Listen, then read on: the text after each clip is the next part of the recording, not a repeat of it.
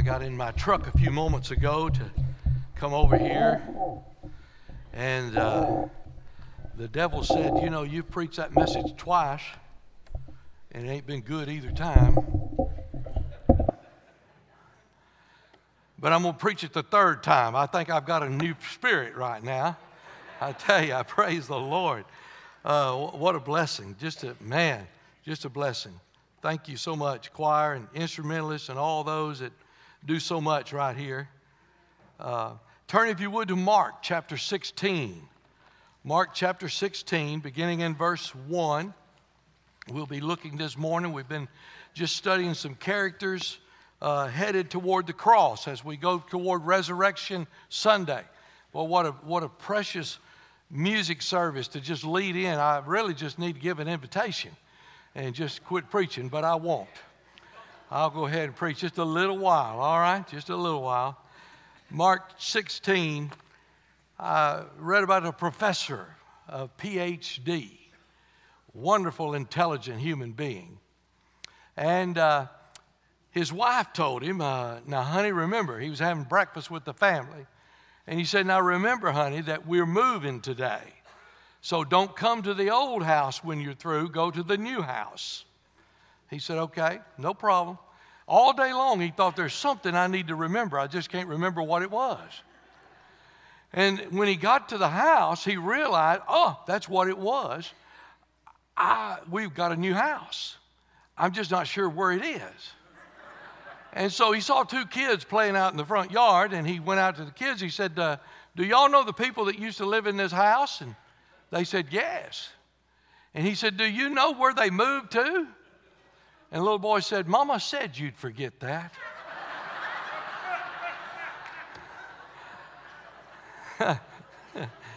I've been amazed at how fast things can change in life. I mean, just like that. One day a spouse is here, the next day they're gone. One day you think you're well, the next day you discover you're extremely ill. One day everything in your life is going well, the next day everything's falling apart. And it appears to be no hope, it appears to be no solution for your situation. It's true that many things can change over the course of a day. What a difference a day makes. When you get to Mark chapter 16, one day makes all the difference in the world. Would you stand in honor of God's holy, inspired, inerrant, all-sufficient word? Mark 16, verse 1. When the Sabbath was past, Mary Magdalene and Mary, the mother of James, and Salome had bought sweet spices that they might come and anoint him. And very early in the morning, the first day of the week, they came unto the sepulchre at the rising of the sun. And they said among themselves, who shall roll us away the stone from the door of the sepulchre? And when they looked, they saw that the stone was rolled away, for it was very great. And entering into the sepulchre, they saw a young man sitting on the right side, clothed in a long white garment, and they were affrighted. And he said unto them, be not affrighted, be not afraid. Ye seek Jesus of Nazareth, which was crucified. He's risen. He's not here. Behold the place where they laid him.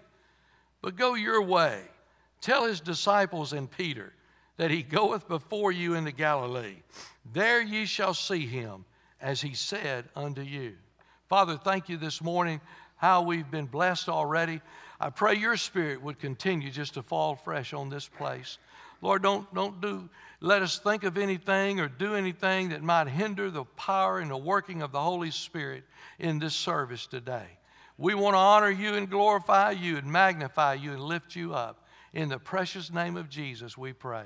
Amen. Thank you. You may be seated. What a difference a day makes. It's never been more true than what happened with these three women here. Mark is the only gospel writer that speaks about the Sabbath, the dark, dreary day. Jesus died on the Friday.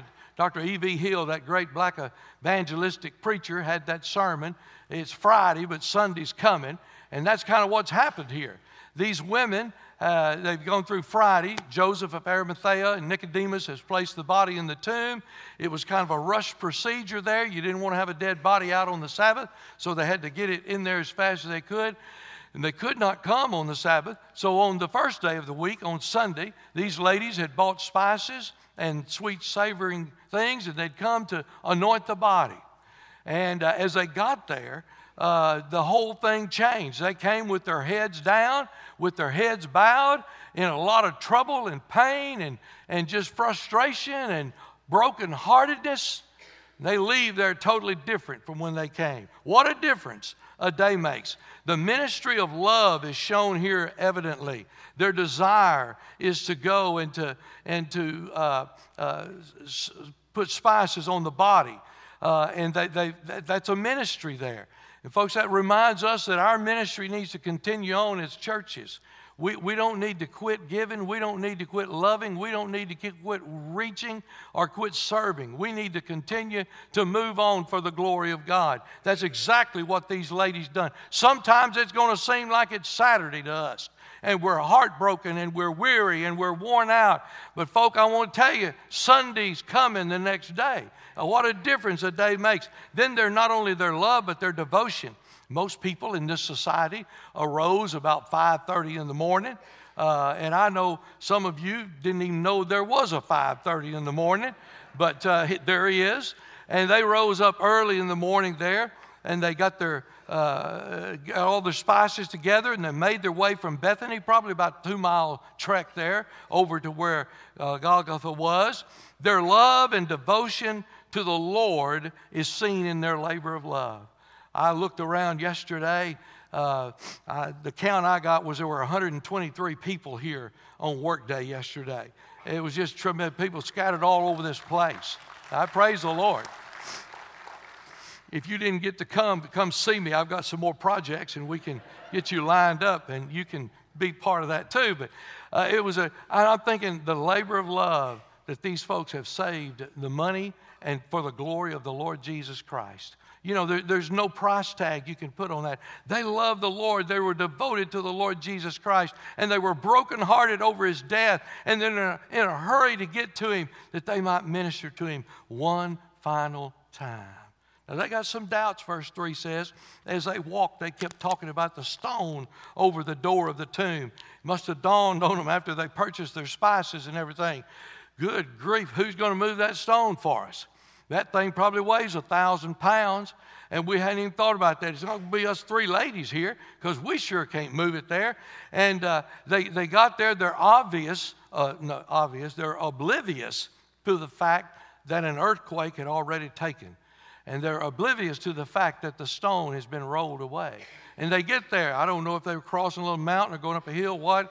That they made their way to the tomb that morning, filled with sorrow, grief, and fear. And their problem is they were still living in Saturday and not Sunday. That's what the problem is. Some of you in this place today, that's really your big problem. You're living like it's Saturday. And I want to tell you, I've got some good news. It's Sunday.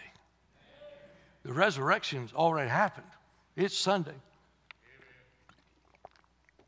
Y'all going to have to bear me with this water. I'm looking for those people who will freeze your body and bring you back. If I could just get frozen until this hay fever season is over with and then be brought back, I'd sign up for that, amen?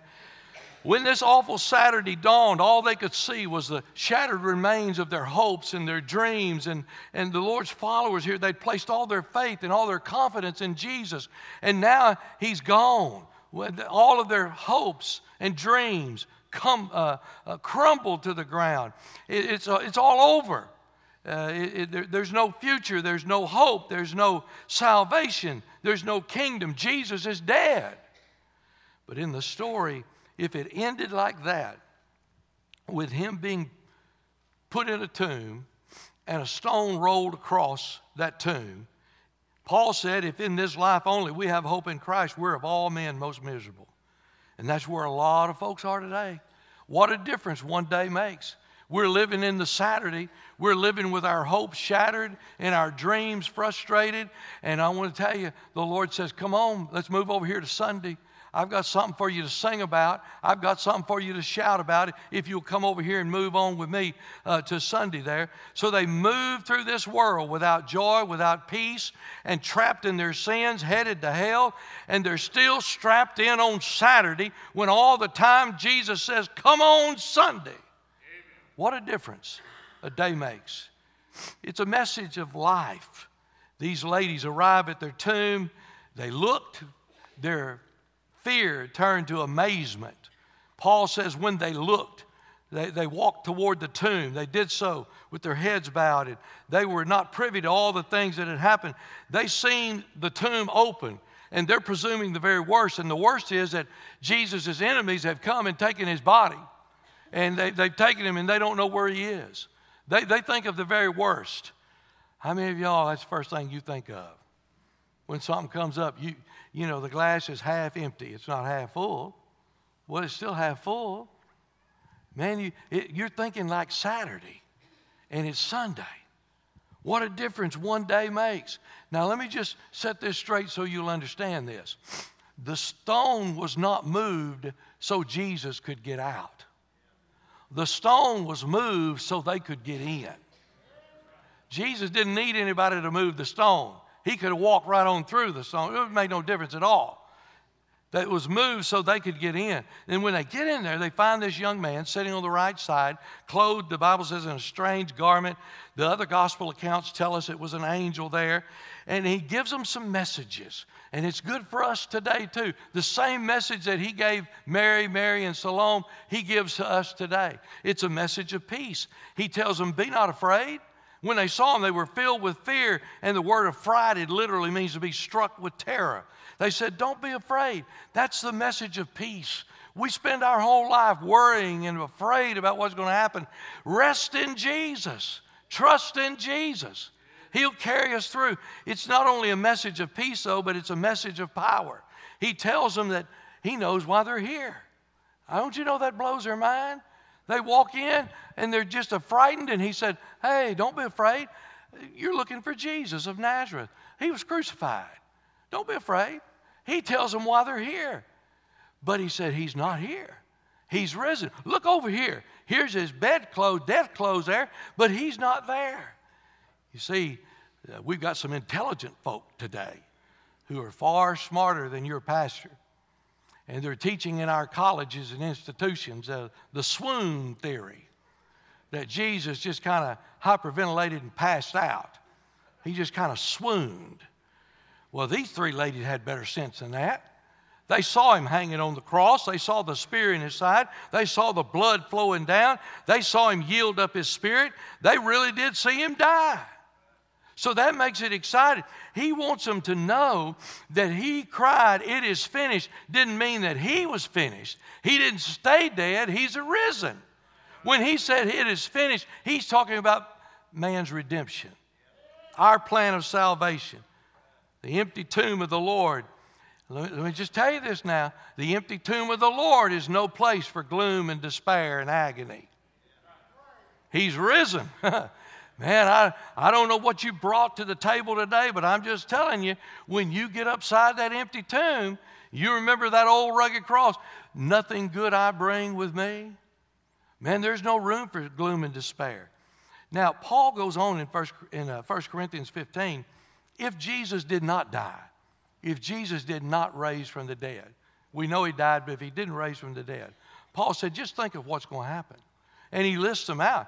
He said, he died in vain. If he didn't resurrect, he died in vain. He not only died in vain, but he lied. He said he was going to come back. And he had no power to save then, and he can't save anybody now. You don't want to believe in the resurrection, you can't be saved because Jesus can't save you. It's not only Christ is not risen, but our preaching's a waste of time. Now, there's some of you in here think that anyway. But I'm just telling you, if he hadn't come back from the dead, it's a waste of time what we're doing here this morning. Our faith is foolish. All the praying, studying, witnessing, working, 1 + 1 + 1, all that's foolishness if he didn't rise from the dead. All Christians are liars. You've stood up and given your testimony, how you were lost, and the Lord Jesus convicted you and drew you to Him, and you ask Him to take over your life, liar, liar, pants on fire, He can't do that unless He rose from the dead. Then we're all lost in our sins. A dead Savior can't help nobody. Our departed loved ones that we've seen going on before, we'll never see them again.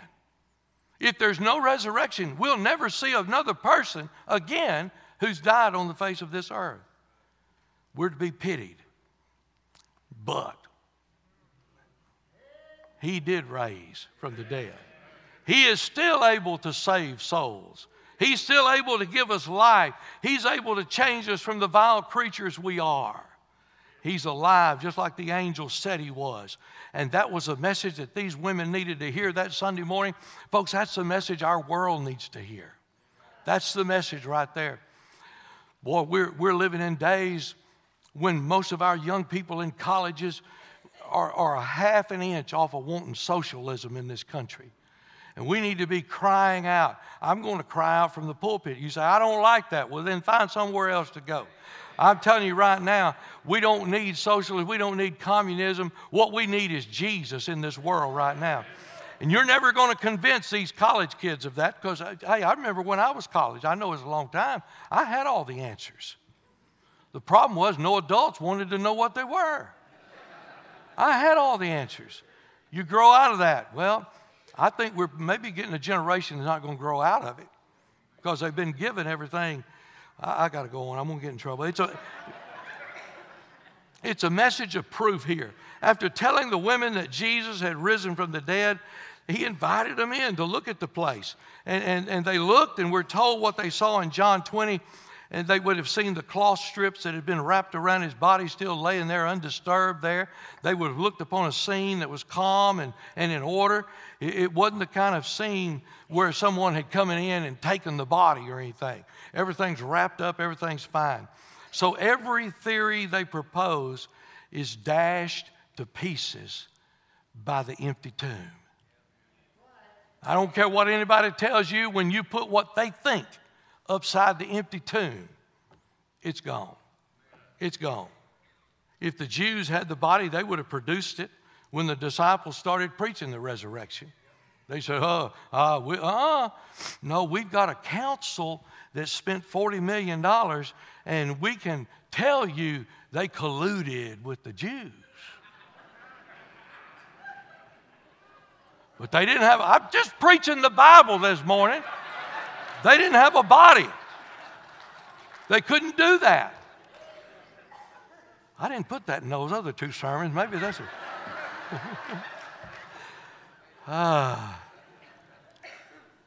The glorious thing. The glorious thing is that stone that was rolled away is still being rolled away from lives today. And people are being changed because of the empty tomb. It's a mission of liberation. In verse 7, the angel sends them away from the tomb, and he says this, you go tell the disciples and Peter. Peter had just denied the Lord. You go tell them, and you tell Peter too, that I'm alive. There's no need to fear. There's joy. There's hope. Even Peter, you go tell Peter. They came to the tomb that morning worried about rolling away one stone from a tomb, and they didn't know that God was fixing to use them to roll countless stones away from people's lives. They came with sorrow in their hearts, and they leave a different way. The Bible says they were amazed. Literally, the East Texas vernacular for it is, it blowed their minds. That's what we'd say down here. They left that way. What an amazement.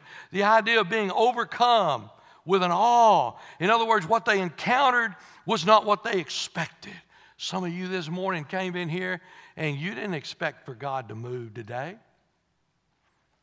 You just thought you'd come to church like you always do. Oh, Holy Spirit, come fresh on this place today. Do something we're not expecting. And then the consequences. Mark tells us that they didn't talk about what they had seen and heard with anybody along the way. The other Gospels tell us that they ran up to the tomb. But boy, what they had to say here, what they saw with their eyes, not only affected the disciples, but it affected everyone they came in contact with. That's the power of the resurrection. That's the first encounter and belief. I hope you're doing this 1 + 1 + 1. If you're not, you still got time to get in on it.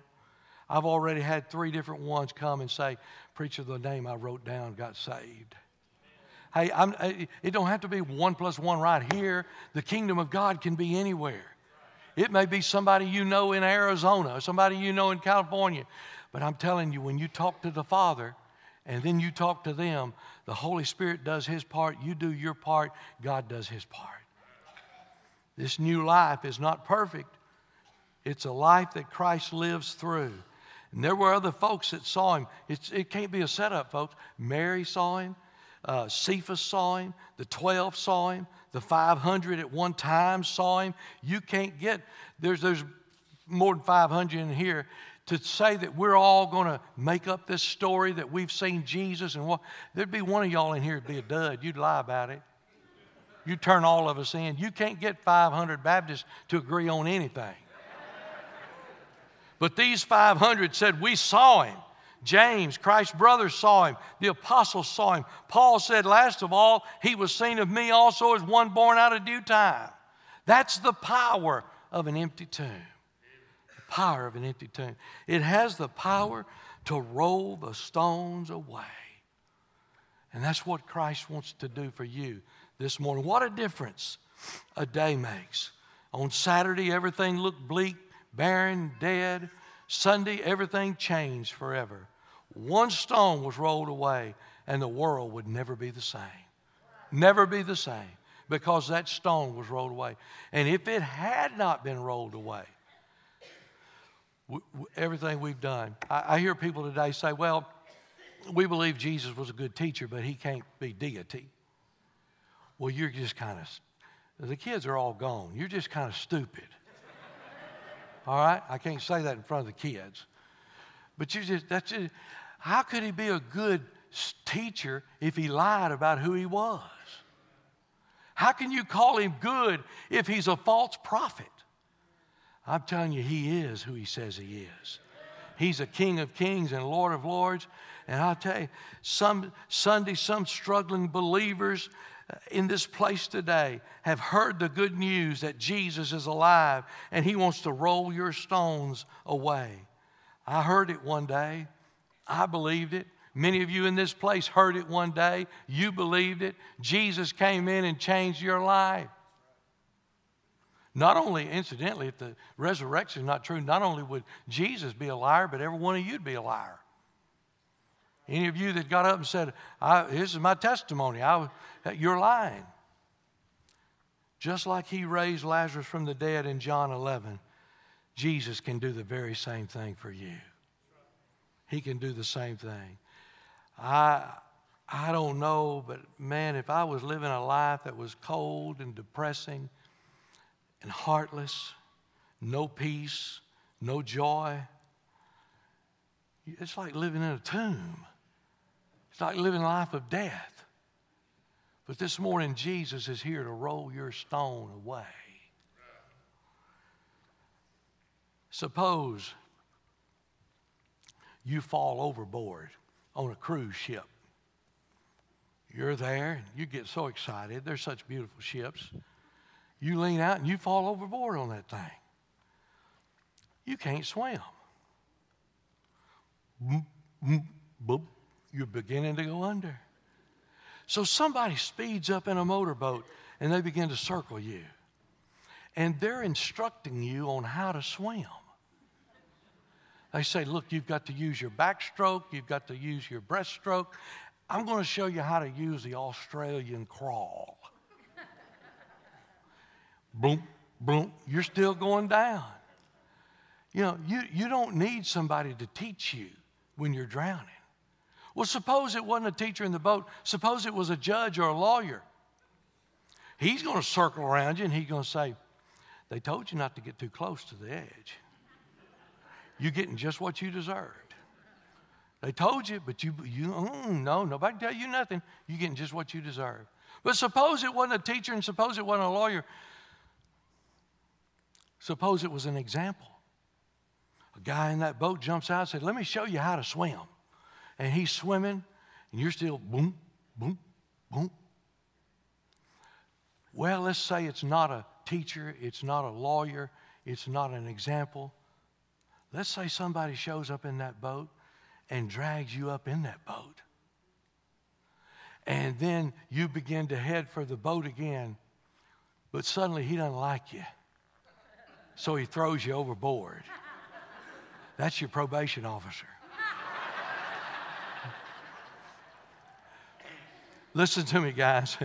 If you're sitting drowning and you're going under, you don't need a teacher. You don't need a lawyer or a judge. You don't need an example. You don't need anybody. What you need is a Savior. And I'm telling you this morning, Jesus is the Savior of the world right now. If you have come to this place and there's a desire in your heart, and you know that, I promise you, if you've got a desire in your heart to know Jesus, the devil is not putting that there. The last thing he wants you to do is be saved. If you've got a desire in your heart, I'm telling you, you can be saved today. Jesus calls you today. I'm not going to lie to you. I'm not one of those that believe God's chosen everybody, but I am one of those that believe that God's got a deadline on everybody. You see, you can't be saved unless you're drawn by the Holy Spirit. But if you're here in this place today and something's knocking at your heart door, that's the Holy Spirit. And He's saying, today I want you to be saved. Today I want to roll the stone away. It doesn't mean that every day is going to be happy and joyful and peaceful. It's not going to mean that. What it's going to mean is whatever we go through, He's there with us. And I'll tell you, to have Jesus on your side is worth more than anything else in this world. I say that's the good news of the gospel, the death, burial, and resurrection of the gospel. That's all it is. You can't add anything to it. There'll be people that tell you, oh, yeah, I believe the death, burial, and resurrection, but you got to do good works too. I wish I could prove that. It'd be great in a Baptist church if we could prove you either had to work or you was going to hell. But you can't prove it. It's not in the Word of God. You come just like you are. Some of you here saying, I've got too much, I've got to clear up. You won't ever clear it up. Jesus is the one that rolls the stone away so He can clear you up. But it all starts with you coming to Jesus. Maybe you need to be saved today. Maybe there's somebody here that wants to be a part of this church. Maybe there's somebody here that just says, hey, I've been saved, but I've never been scripturally baptized. I want to be baptized. Maybe you just need to come to these altars and pray. I just want to leave you with one thing. Jesus can roll your stone away. Whatever's blocking your life, He can roll your stone away. He desires to. Would you pray with me?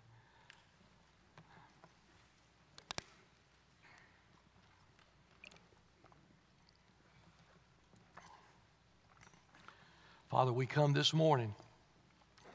Our eyes are glued on the weeks ahead of the Resurrection Sunday. And we know there's a lot of things that take place between now and then. Lord, I pray this morning for those who are not ready. God, would today be their day of salvation? May not understand it, but they know they're lost. May they come today and let you save them and let you roll their stone away. Others in this place, Lord, we know we're saved, but those stones have kind of rolled up in front of us and our fellowship's kind of broken. We may even can peek out behind the stone every once in a while. But, oh God, I'm asking you for every one of us who are saved, roll the stones of this world away. May we rejoice like it's Resurrection Day all over. Let your Spirit have control of this service. Do as you please. And we're going to praise the name of Jesus. Amen. Would you